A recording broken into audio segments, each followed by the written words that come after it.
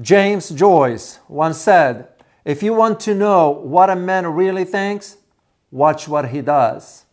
It goes without saying that by now you all know about the ongoing conflict between Russia and Ukraine, and the narrative portrayed by the Biden administration and the American corporate media is that it's entirely the product of Russia's invasion of Ukraine. But the truth is that this is just a part of the bigger picture. The Russia-Ukraine war has been stripped out of its historical context. Most importantly, it conceals the role of the U.S. long-term objectives in preparing and deliberately instigating the conflict. My name is Dr. David Waralu, and you are watching Geopolitics in Conflict. Our show today is sponsored by Noble Gold.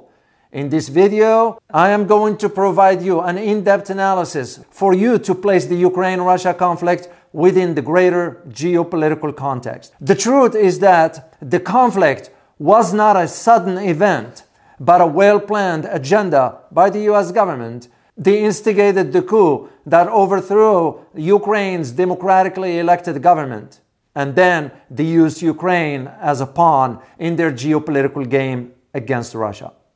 The US has been providing military assistance to Ukraine since the start of the conflict, which shows that they have been looking for a confrontation with Russia.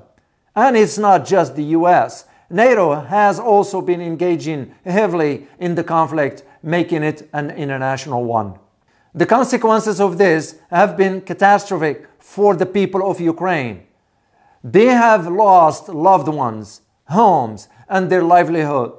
It's not Putin or Russia that are the culprit here, but rather the US and its allies who have been playing a dirty game. It's high time that we expose the truth behind the conflict between Russia and Ukraine.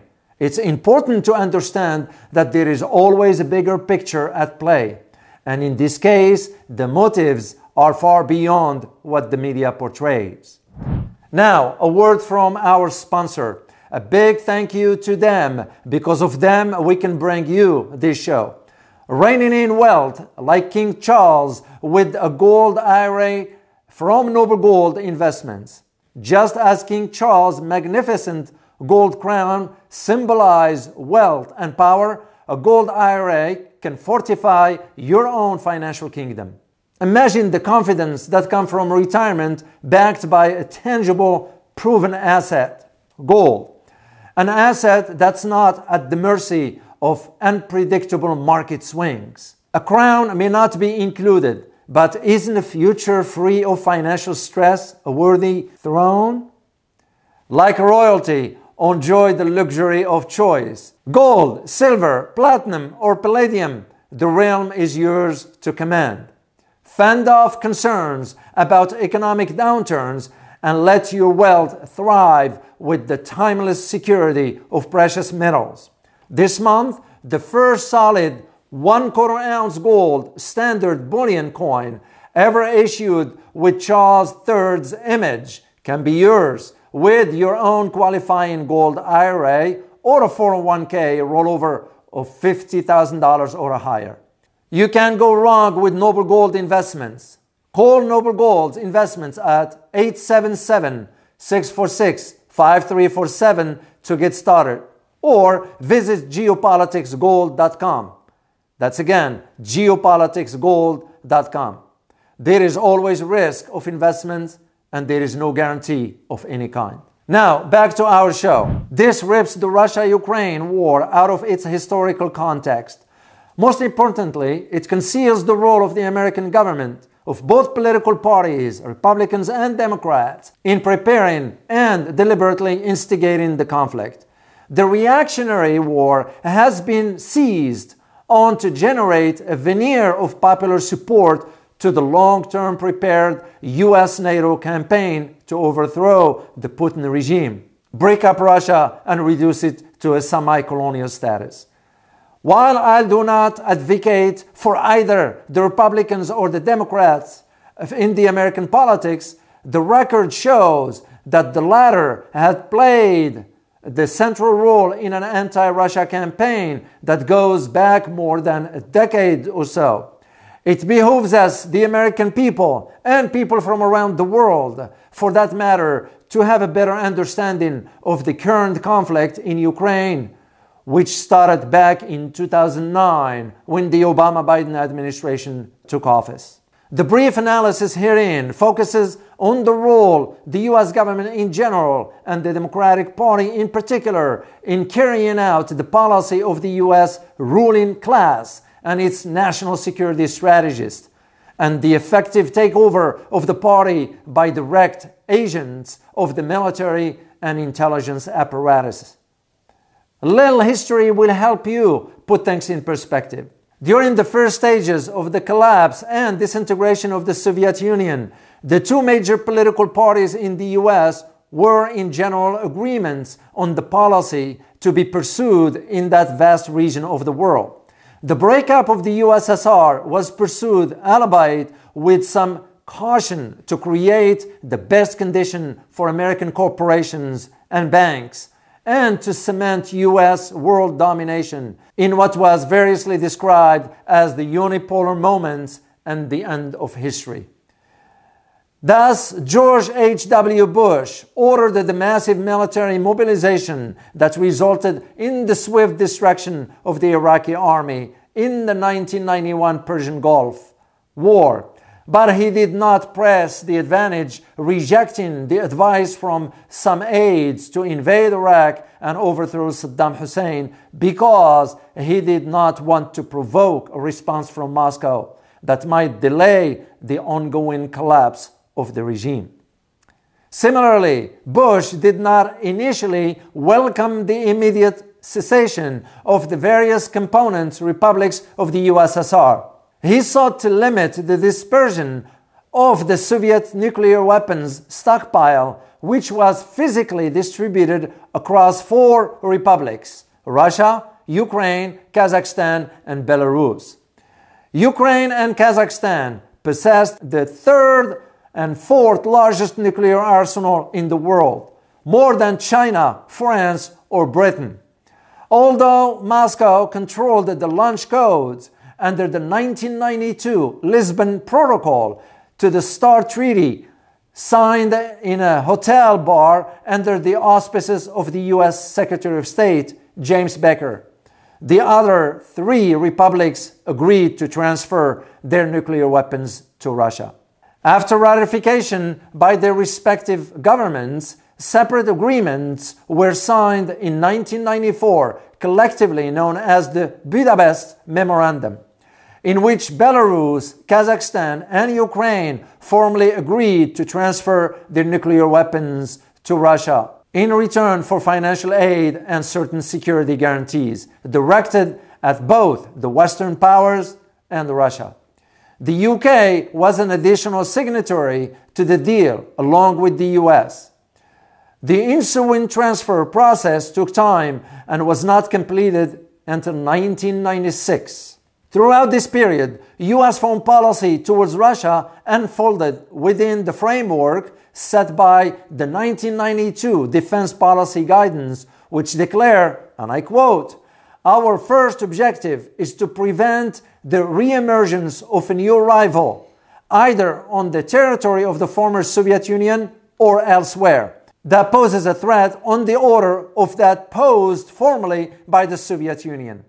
This is a dominant consideration underlying the new regional defense strategy and requires that we endeavor to prevent any hostile power from dominating a region whose resources would, under consolidated control, be sufficient to generate global power." End of quote. When the Orange Revolution took place in Ukraine in December 2004, the overturning of the election of pro-Russian presidential candidate Viktor Yanukovych and the victory of pro-EU and pro-US candidates Viktor Yushchenko in a 3rd round of that year's election, the result was hailed by the US political establishment as a triumph of democracy. But the new regime quickly sank into a swamp of corruption and fictional infighting between rival groups of capitalist oligarchs, each seeking to profit from the privatization of assets bequeathed by the former Soviet Union. Ukraine had been the second largest constituent republic of the USSR, endowed with rich agricultural resources and significant industrial and public infrastructure. And there was a lot to plunder. During this time, the Bush administration was preoccupied with the debate in Iraq and the ongoing war of occupation in Afghanistan. It failed to press the advantage represented by the installation of the Yushchenko government. Sections of the Republican Party, including former presidential candidate Bob Dole and a former party chairman Paul Manafort, who later became Donald Trump's campaign chairman, even became lobbyists and political advisors for Yanukovych or for the billionaires who financed and backed his party of regions, based largely in the predominantly Russian-speaking eastern half of the country. The Bush administration tried to seize on the 2008 Russia-Georgia war as the occasion for a major anti-Russia campaign to be spearheaded by Secretary of State at that time, Condoleezza Rice. But this project was suddenly overshadowed and ultimately shelved by the eruption of the global financial crisis with the collapse of Lehman Brothers on September 15, 2008. What many do not know is that years later, when the US government bogged down in Afghanistan, Russia cooperated with the US and even permitted the transit of the US soldiers and weapons to Afghanistan through Russian airspace. In 2012, plans were announced for a NATO transit hub at an airbase in Yulivanov on the Volga River. On June 25, 2012, the Russian government issued a formal decree authorizing NATO to use the airbase, sparking protest because the city is the birthplace of Vladimir Lenin, the leader of the Russian Revolution. The city was renamed for Lenin under the Soviet Union. To maintain this de facto alliance with Moscow, the Obama administration accepted the victory of Yanukovych in the 2010 presidential elections. In the first round, incumbent Viktor Yushchenko was eliminated, receiving a humiliating 5% of the vote, an expression of vast popular disillusionment with the free market policies of the Orange Revolution. In the second round, Yanukovych defeated the candidate of the Ukrainian nationalist Yulia Tymoshenko by a margin of 3 percentage points in an election certified as fair by international observers. The new government quickly withdrew Ukraine's application to join NATO and signed an agreement with Russia extending its lease on the Sevastopol naval base, headquarters of the Black Sea Fleet, for another 25 years.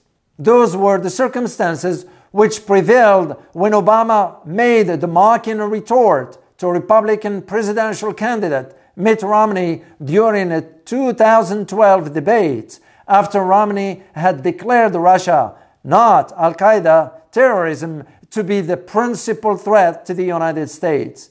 He said, and I quote, "The 1980s are now calling to ask for their foreign policy back," end of quote.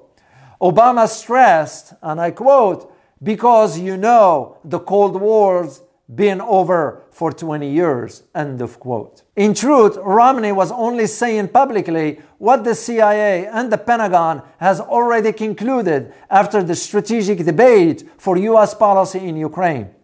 Obama fully subscribed to that understanding, but he sought to conceal it from the American people while Washington prepared a counterstroke. There comes the elephant in the room, the Maidan Revolution, a right-wing coup, which many around the world do not know about or understand.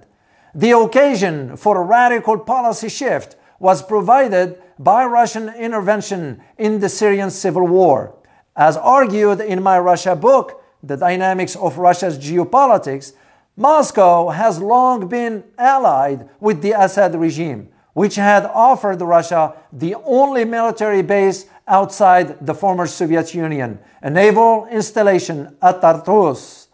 Russia supplied Syria with extensive military aid, but no personnel, while the US-backed rebellion intensified mobilizing al-Qaeda-linked forces, including Islamist militant shipped into the country by the intelligence community from Libya, where they had served as the ground troops to overthrow the Gaddafi regime in 2011. In November 2013, Ukraine President Yanukovych announced that his government would no longer support an effort to seek membership in the EU and would instead align itself with the customs union established by Russia.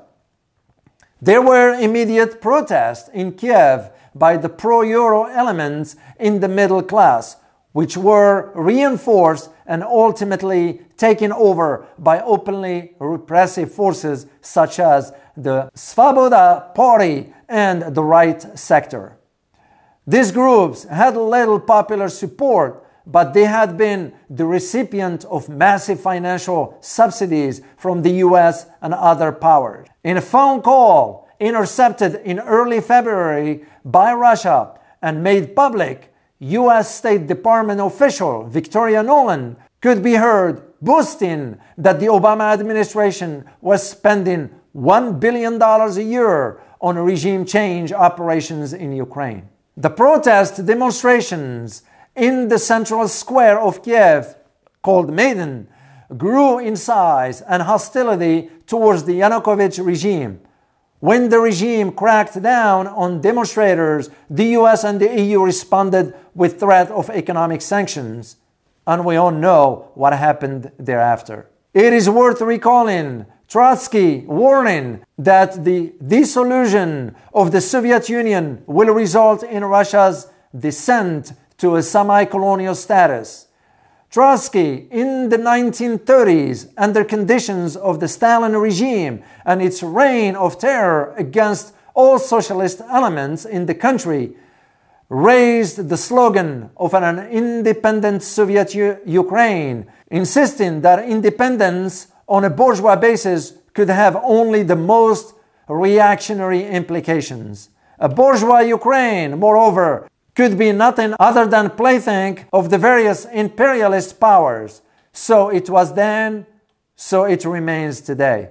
After getting the green light from Washington, the Ukrainian government launched a military onslaught in eastern Ukraine, spearheaded by fascist elements such as the Right Sector and the Azov Brigade. The mountain airstrikes and artillery bombardments of Donetsk, the capital of the breakaway region, declaring for the first time since the NATO bombardments of Belgrade 15 years ago, another European city with 1 million inhabitants. Donetsk is being fired on with heavy weapons. American media, which today laments the suffering of the population in Kiev, Kharkiv, and Mariupol, said nothing about the devastation inflicted on Donetsk. Here is my conclusion for you. It will fall to historians to uncover what promises the Ukrainian oligarchy received from Washington in exchange for the pledge to turn the country into a killing field and launching pad for war with Russia. But one thing is clear.